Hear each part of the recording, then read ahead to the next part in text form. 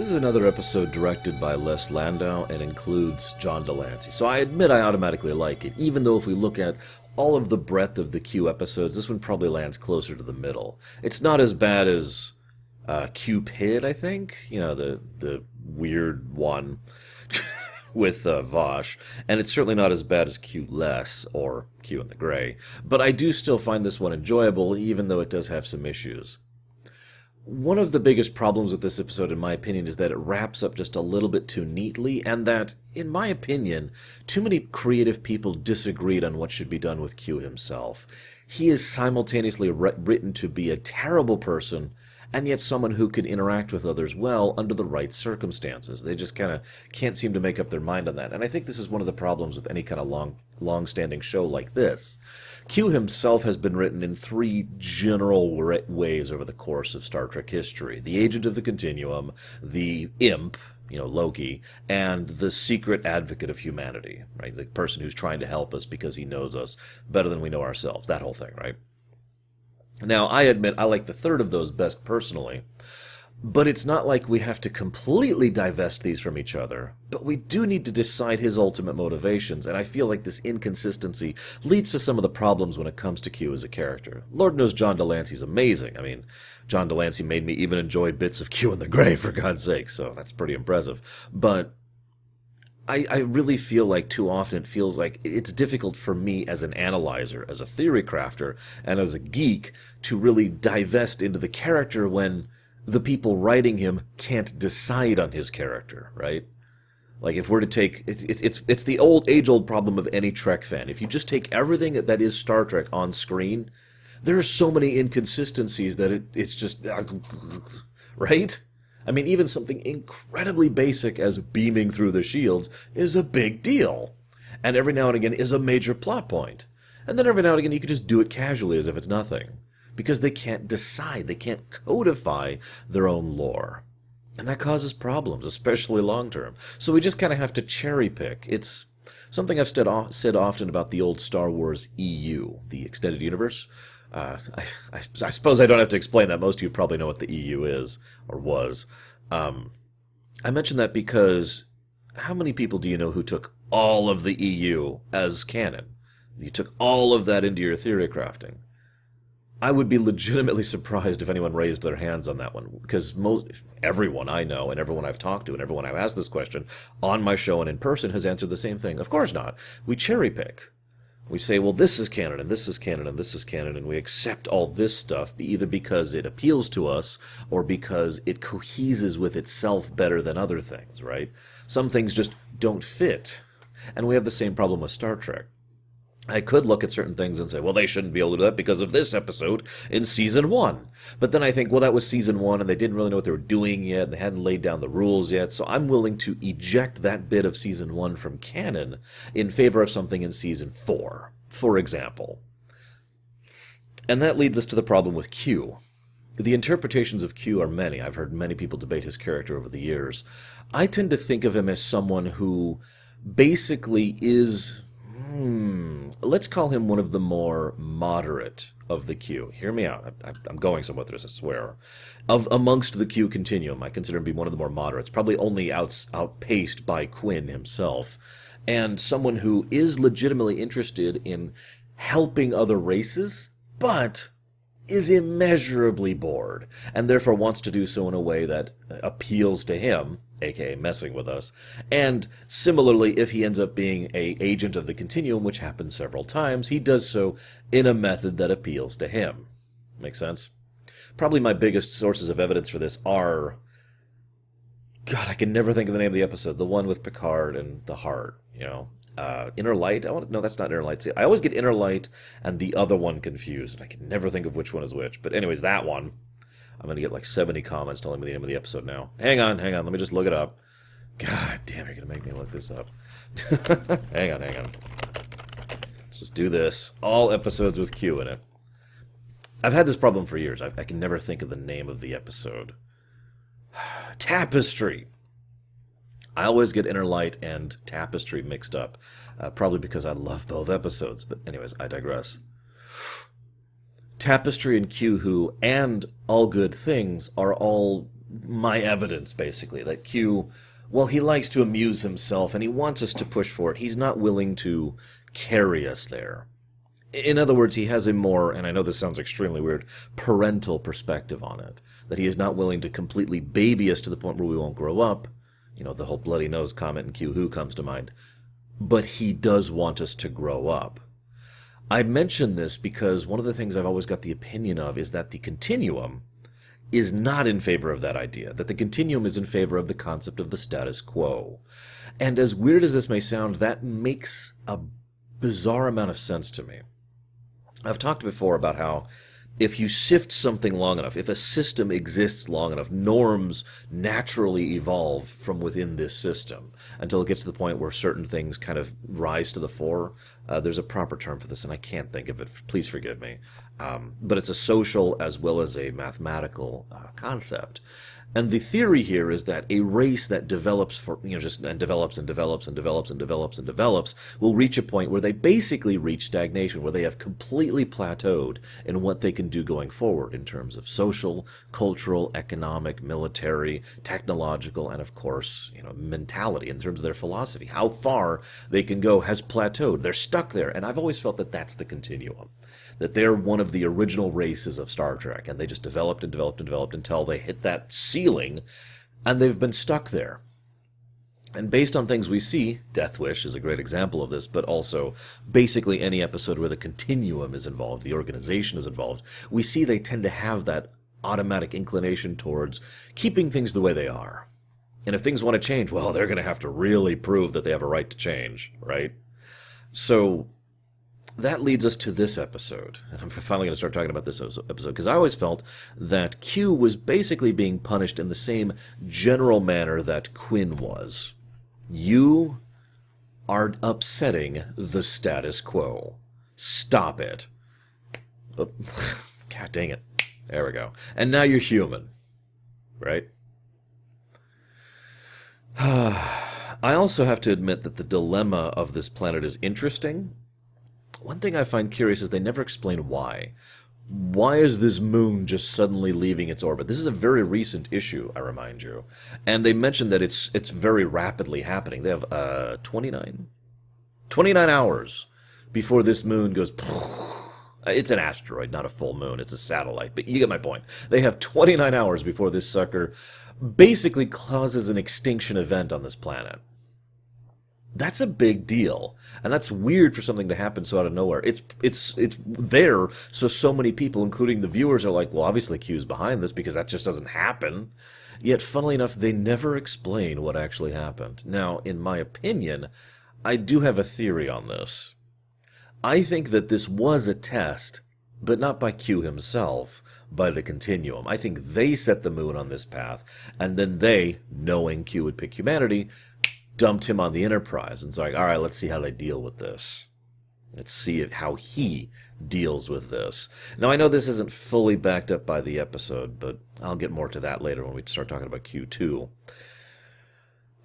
So, we go... this is actually an episode I like to use when it comes to explaining the difference between mid TNG and early Voyager. The difference between a technobabble problem and a technobabble solution and a real problem with a technological solution. We have an asteroid which is out of orbit and will eventually degrade its orbit until it collides with the planet. That's bad. Anyone can tell you that's bad, even if they don't understand just how bad it is. Funnily enough, this episode goes out of its way to explain just how bad that will be. The amount of initial impact, the amount of initial devastation, the waves and how bad those are going to be, the earthquakes and how bad that's going to be, the new ice age that might be caused. I mean, this is an extinction level event. It doesn't take that large of a mass to collide with a planet to really cause some serious issues. It's one of the reasons that mass drivers are usually forbidden in a lot of different works of science fiction, because they cause a lot of mess. And the solution that they come up with is, well, we got to move the moon back into orbit, but we can't because we don't have enough delta V, which is a real thing. May or may not apply in this situation. I suppose that's debatable, since delta V is specifically about the movement of something entering or leaving or changing its lunar orbit, but I suppose, or not lunar, it's the wrong word, changing its orbital maneuvering. So I suppose that could be applied here. I don't know, I've heard this debated before. I'm not saying it applies or doesn't apply. I'm just saying that because I've heard this debated. Real science. We need to be able to do this. We don't have the kind of thrust and power to do that. And believe it or not, even their solution, which is using made-up science, is still consistent. I've said this so many times. I don't care if you make something up in fiction. I just care if you're consistent with it, if you apply it consistently. And the way they apply warp bubbles and warp fields is consistent with the idea of altering the mass of something, altering something's interaction with the physical plane, which is exactly what they end up doing with this field in order to push the asteroid. Boom! I like that. And it adds to some of the believability of the episode.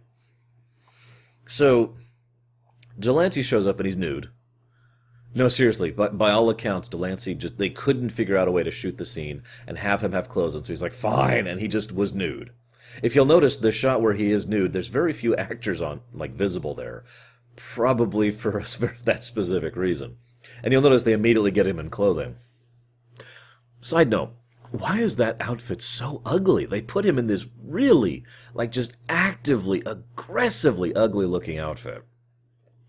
As a side note, if you pay attention to the episode, literally the very first thing Q does when he gets his powers back is puts himself in a classic Starfleet uniform, which, funnily enough, looks way better on him, especially the new ones. We've basically distributed the new uniforms throughout the set at this point. You can really tell the obvious giveaway is the belt. If you can see the band around the waist, that's the new uniform, although there's some noticeable differences in the shoulders and the way the collar area is too. But I'm just saying, the new uniform looks really good on Delancey, and it's like, oh, it's so much better. It's always interesting to me, though, that he insists on having that as his particular preferred method of presenting himself. The uniform, the Starfleet uniform. Anyways, a captain, too. So, he shows up. There's some great banter, some really great banter. There's this interesting bit where he says, I've come in the interest of friendship. Okay, maybe just in the fact that you don't hate me. Now, I mention that because later on, they say how much of a liar he is because, you just came here for protection. I don't know. I always felt like he was kind of open about that. Not completely open. I don't want to completely dismiss him, but he basically flat out said, hey, sanctuary, right?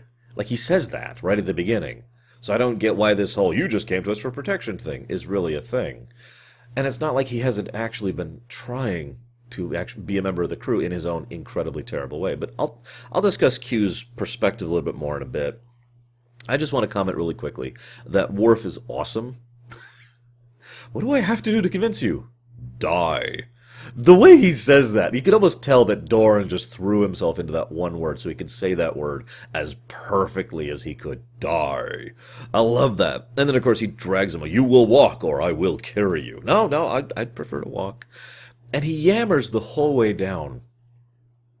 Funnily enough, if I might be so bold, someone like Q stuck in a human body is basically like being a human. Now, I know that sounds stupid, but what I mean by that is humans are not as strong as a gorilla or as maneuverable underwater as a shark or a dolphin, or don't have the ability to fly like a bird, and we don't have massive teeth like a crocodile, and we don't have blah, blah, blah, blah, blah, blah, blah, right? We don't have physical advantages. We rely on these to basically cheat, and we rely on our ability to communicate. We are intelligent, social creatures. That's the advantages of humanity. And I mention that because that's exactly what Q's doing here. He's trying to talk his way around and through this situation because all of the tools, all the advantages he's so used to have been stripped from him. It's a subtle point that I've never heard anyone else comment on, and I don't even know if it was intentional, but I find it fascinating and the implications thereof. Q is still himself. He still has his personality and its many, many flaws, as well as his intellect, experience, and memory. But he doesn't have anything else going for him. So what else is he going to do? He's going to talk and he's going to think. Anyways, I just like that. It's a nice little touch. Moving on. So, there's this little bit, and can I just say that for all that there are issues with this episode, I love the little touches. Delancey does some great performances throughout the whole thing, and Delancey and Data are pure gold every time they're on screen together. Especially given that, and I feel like this is on purpose, because this is Les Landau, and this is John Delancey and Brett Spiner, so I feel like this is a deliberate thing. I feel like I can trust in the cred of these creative people. But everyone else treats Q in a fairly standoffish, hostile way. Still polite, and I want you to keep that in mind, because this is a point that's also another underlying point of the episode. Still polite, still kind, they still do feed him. They still do clothe him. They still do shelter him. And that may sound like, well, of course they do, but they don't have to. They could beam him down to the planet and say, here you go. They could give him a shuttle and kick him out. They could kill him. They could beam him into space. I mean, I know that sounds like such a horrible thing to say, but really, think about this for a moment. Someone who is functionally their enemy has just shown up, and he is completely at their mercy, and they take care of him. They are a little bit rude to him and standoffish, but that's it. That's as far as that goes. And that's one of those underlying points of the episode. The Calamarain are willing to endanger the planet, which they probably don't care about, and the ship, which they definitely don't care about, just to kill Q, because that's how much they despise him. And again, imagine if he had picked Klingon, or Romulan, or Cardassian. And you get my point. Anywho, so getting back to what I mean by that, though, so Q and Data are fantastic together, but part of it is because Q plays John Delancey, I should say, plays the outsider perfectly. He describes falling asleep with abject terror. And Picard is just like, oh, you just fell asleep. And Q's like, oh, it's terrifying. Now think about that for a second. A lot of the strength of this episode, in my opinion, comes from his totally alien understanding of completely ordinary things. Sometimes it leads to comedy, sometimes it leads to engaging stuff, like actual interesting stuff. Imagine if you had never had to sleep a second in your life, and then you're human. And you just start getting fatigued and tired, and you don't know what's going on, and you know what it feels like to be tired, right? I assume you do, since you're probably human if you're watching this. Hell, even Vulcans need to sleep, or meditate. But you have no experience with that. You understand the concept of sleep, of course. You've perceived it as existing, but you have never felt it before. You've never been in the first-person view of what sleep is. And then he passes out, and he's like, oh, it's terrifying. That is actually kind of a terrifying thought, isn't it? And they hit three basic points, three very core fundamental human concepts: fatigue, pain, and hunger. Three things that even if you're a human who can't speak any language and is in the middle of the wilds and running around naked, those three things are still human, even under those circumstances. So, as understandable as it can get. So he goes down to engineering, and I urge you, I say this a lot, I know, but I urge you to rewatch the scene with Data, Geordi, and Q in engineering. Geordi is as polite as he can be, but there's a clear standoffishness to him and Q. Data is polite to Q. Q is standoffish to Geordi, and polite to Data. This is a recurring trend. Q, anytime someone hits him with repartee or banter or whatever, he knows exactly how to respond to that. He witties back. It's a wit war, right? And he's used to that. He's accustomed to that. He even flat out says this over in DS9. I was hoping for some witty repartee, right? But anytime someone is actually polite or actually nice to him, you can see he just kind of stumbles for a minute, and he just says, well, thank you. Just a simple politeness back, because he's not sure how to handle that. And basically, the only one who is consistently nice to him is Data. The only one who doesn't have the emotional baggage that everyone else does to be able to treat Q properly. And I'm going to say properly on purpose, because for all the niceties I can say about the crew, they go out of their way to not embrace him. And while he has many, many, many flaws, I still firmly believe, and this may just be my idealistic stupidity here, that there are positive qualities to Q as an entity, if we were to talk in character. Ignore John Delancey, ignore writers disagreeing with each other. I think Q has positive qualities and traits to him, which aren't helped when everyone snarks at him, or makes fun of him, or belittles him, or throws him in the brig, and you get my point. Now, and there's a lot of little cute moments. Ow? What do you say when you're hurt? And ow? And then Geordi and Data just look at each other. Ow. And then he says, ow! It hurts, my back. Oh, I've been under a lot of stress lately. God. Ow, I think. My stomach's making noises. It's gurgling. I think I'm hungry. What do I eat? Please order something for me. And then there is this great conversation. I feel like someone really put some effort and polish into a lot of the conversations between Data and Q about how you decide what to eat. And I love it because they mention, I have observed, this is the second time I think, chocolate comes up for Troy. I have observed that Deanna Troi really enjoys chocolate when she's feeling bad. You know, and chocolate. I cannot speak from personal experience, but I've seen it have a profound effect on. She says, "I want 10 chocolate sundaes." What? I'm in a really bad mood, and I'm very hungry, so I've got to do it. I'm going to take a weird segue here and talk about a game called Diablo 3, which is a PC game some of you may or may not be aware of.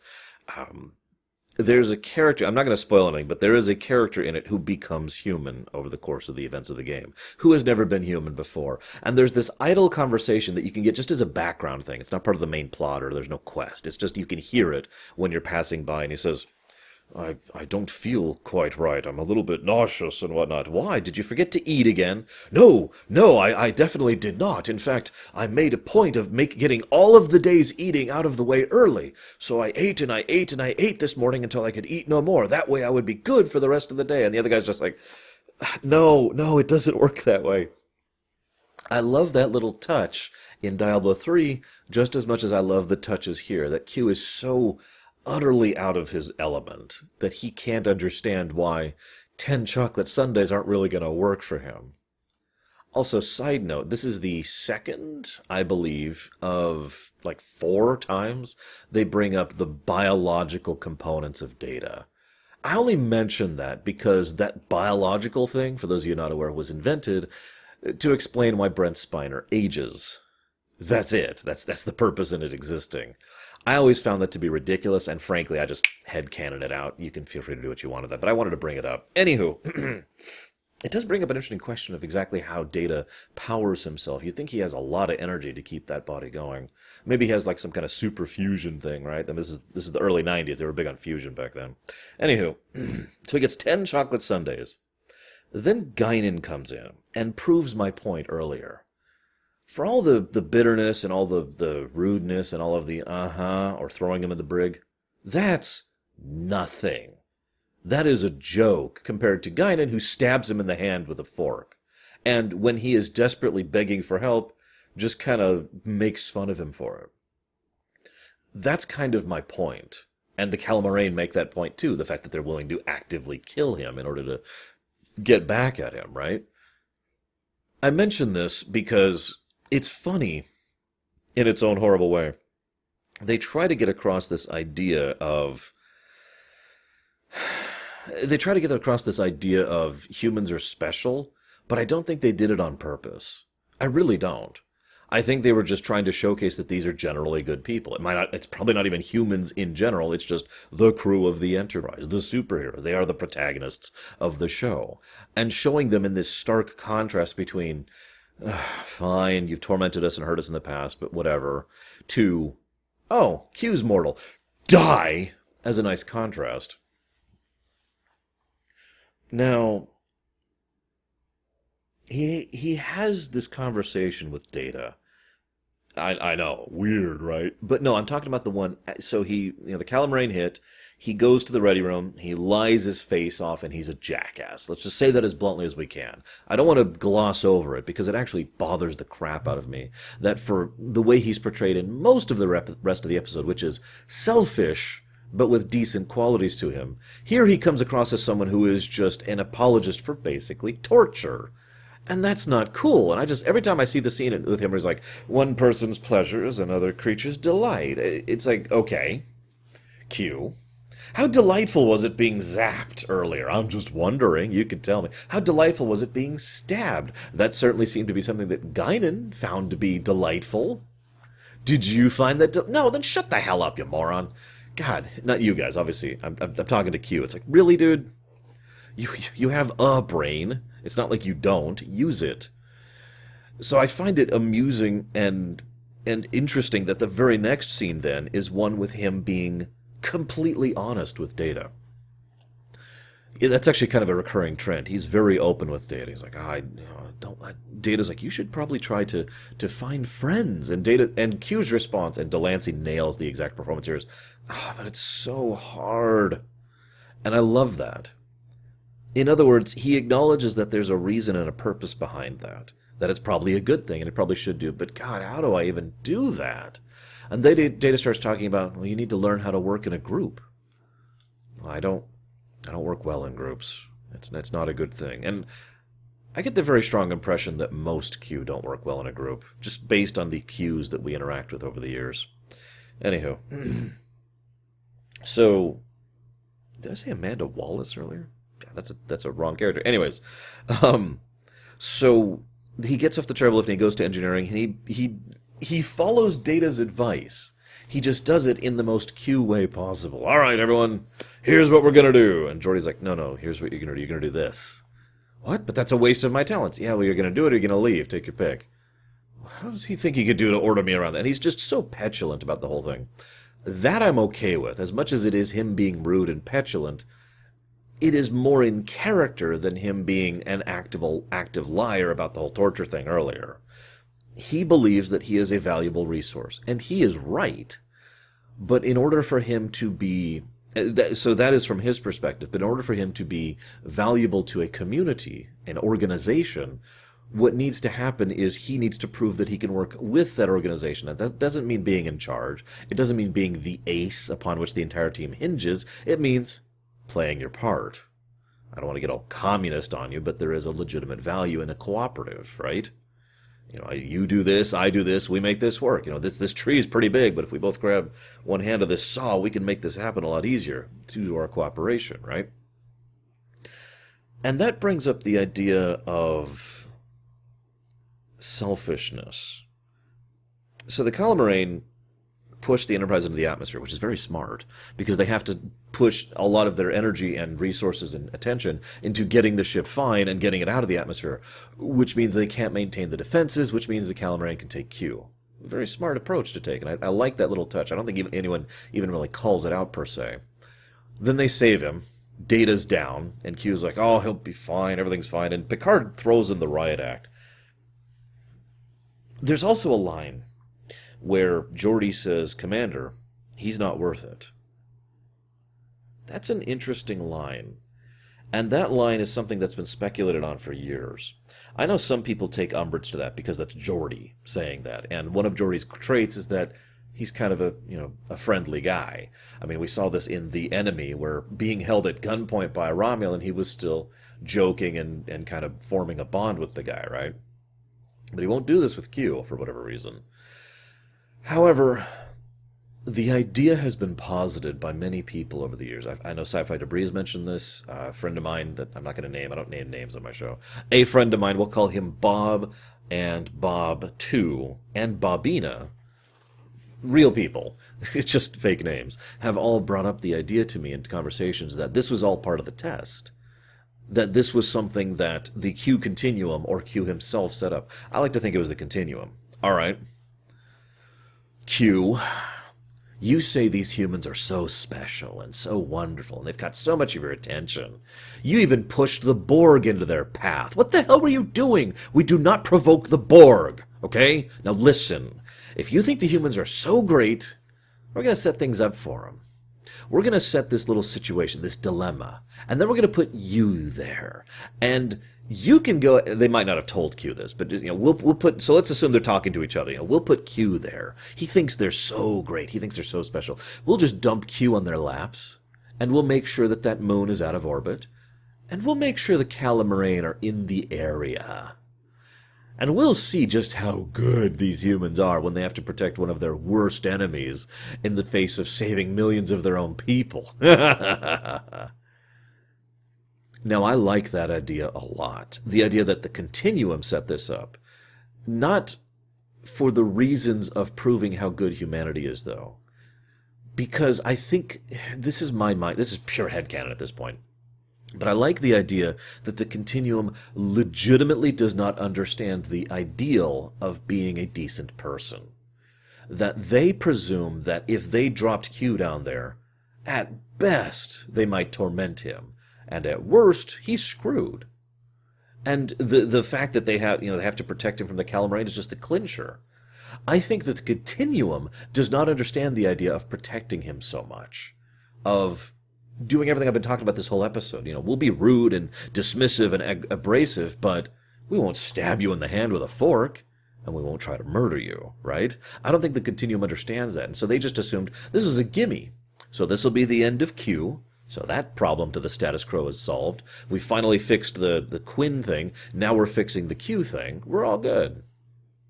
And they get to prove humanity is not worth the trouble, and knowing how horrible the Continuum is, they probably would have just been like, all right, and that's the end of humanity. Instead, they protect him, defend him, and Q himself does actively go out of his way to sacrifice himself for their sake. He insists repeatedly that he's not.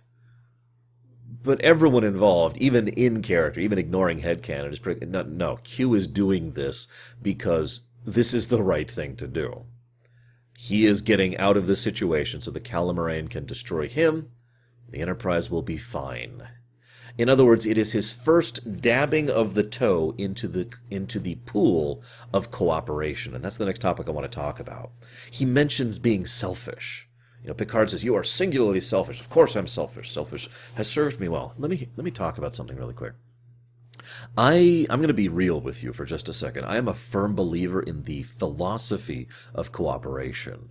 I mentioned this back in Voyager. I can't remember the name of the episode, but it's one where the Doctor goes evil, right? And Cass is still on board. This is in season 2, I want to say. It's a good episode. I actually like it. There's this wonderful argument she gives about how cooperation still works even on a cellular level, even on an animal or an instinct level, about how it can benefit creatures and entities. I liked that because I agree with that idea, that two people working together is better than two people fighting against each other. Now, competitiveness has its point and its purpose, and there's nothing wrong with some kind of pseudo-Darwinian thing where people are trying to push against each other in order to work towards a greater goal. That's fine, as long as you don't take it to an extreme like the Sith Empire did in Tor, right? But I've always thought that cooperation was, for lack of a better way to put it, a constant, a fundamental constant, right up there with gravity. But that constant is predicated on the idea that we are finite. If I can do anything, cooperation loses purpose for me, right? I no longer need to cooperate. I might not even want to cooperate. Because what would be the point?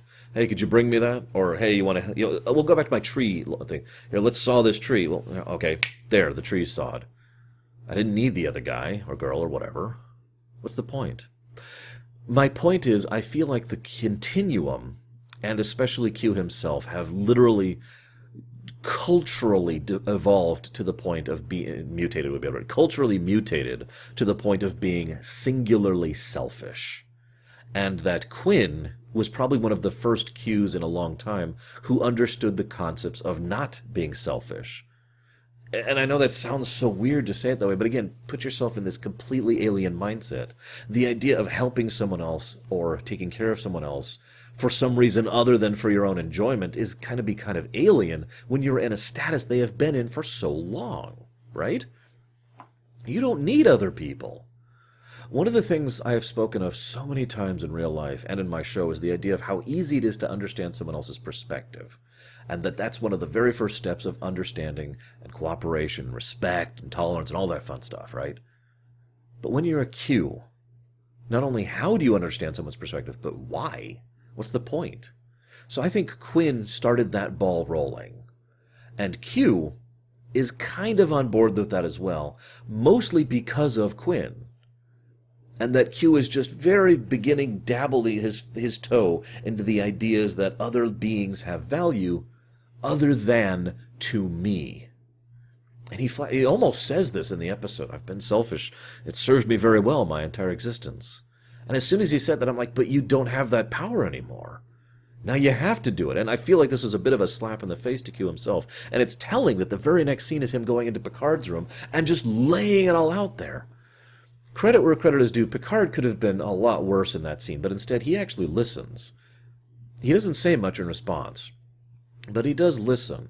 And you could tell that some of that respect that Q has for Picard is definitely on display there. And Q just lays it all out. You know, I am not worth it. I can't repeat it. I can't do it justice. You have to see the episode. He does a wonderful job of very honestly, openly laying it all out to Picard. And note that this is the second person now he's done this to. He was honest and open to Data. This is the first time he has really opened up to Picard, really acknowledged that this, his worthy adversary and the person he respects, is what he has left. And then understanding the value of someone else. Like I said, this is the very beginnings of, I don't even want to call it selflessness, it's more like cooperation. But before he goes down to talk to Data. And I like to think he went to check on him, too. He was probably already committed to leaving, but seeing that Data was okay was something. And he gives Data that speech at the end. You know, there are people who admire you and trust you, and for whatever it means, you are a better human than I am. And then he just leaves, gets in the shuttle, and bails. Now, funnily enough, this is still fully in character because obviously this attempt would have failed miserably like 5 separate ways, and credit to the writers of the episode. They write in like every single thing they could have done to stop that shuttle. Wonder where those writers were back in season 1. Anyways, and so they, you know, say, okay, well, beam him aboard. All right, extend the shield. All right, get him in the tractor beam. All right, remote control it. Why is nothing working? You know, come on. Then it cuts to Q in Q2. I am going to refer to him as Q2 for record. I know there's some debate on that, but I always think of it as Q, Q2, you know, the female Q, Quinn, and little Q. That's how I've always kind of mentally thought of it for the different Qs you see. Oh, and of course, what's-her-face, who I'm not going to say her name right now because I apparently can't remember it.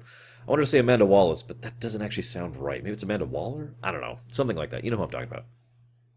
So Q2 shows up, which is played by Corbin Burnson, which is actually a really cool thing, and added some nice legitimacy to TNG back in the day. Especially given, you know, this is the late 80s, early 90s. There were still some tensions going on at that point in time. He shows up, and he portrays this as if Q has done this selfless act. Now there's going to be questions, and now there's going to be hearings, and obviously the idea here, I feel like this is one of the weaker parts of the episode, because the idea is that Q is a better person and will now grow and learn from this. So fine, here's your powers back. I like to think of my own headcanon on this one. And of course, I would love to hear your guys' thoughts on the conclusion as well. It's the climax, the finale.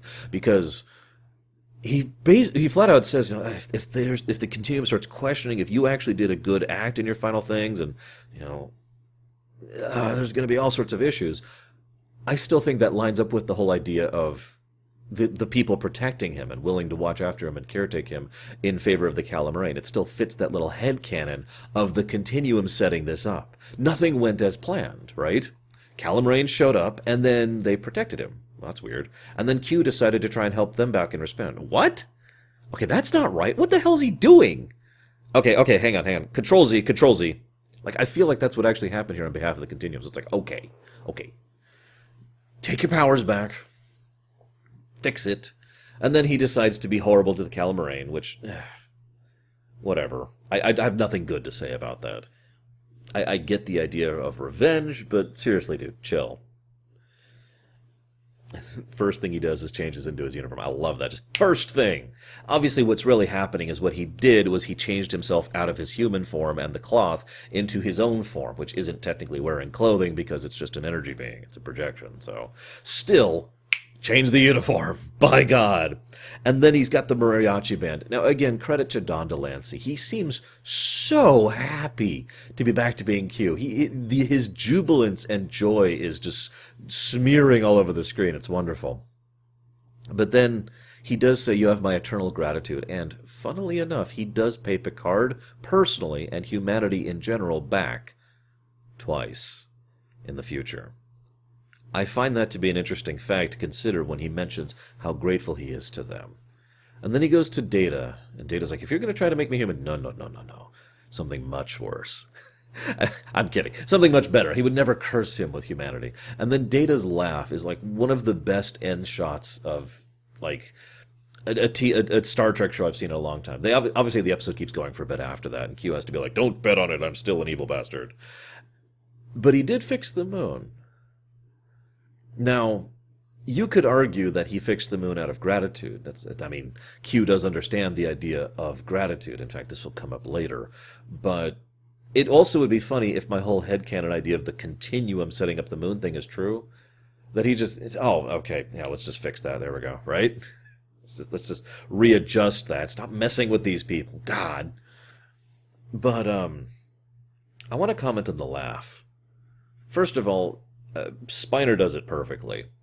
And in fact, the way the laugh keeps going, there's even this wonderful little side shot to Troy, who's like trying not to laugh in reaction. I wonder if that was a legitimate reaction by Marina Sirtis, or if that was something she was supposed to do in character. I'm not even sure, because you could just see. The only thing I don't like about that scene, because I always got to keep that analytical mode on, is why does Geordi ask, "What do you like? Why are you laughing?" That is such a stupid question in that moment. Q walks over and says, "I'm going to give you a parting gift," and then Data starts laughing. Why do you think he's laughing, Geordi? Sorry, that's the only thing that bugs me about that. But I do like how Data is left with the memory of the sensation. And I like to think that going forward, Data will continue to have that sensation as something to, let's say, as a grounding thing, as a baseline. This right here is the goal. I like that idea. I have nothing more to add. I do hope you've enjoyed my terrible ruminations. I believe it's either Christmas now or soon. I'm not sure. I'm recording these well in advance. But Merry Christmas to everyone watching this, and I hope to see you guys next time for the last episode of 2018.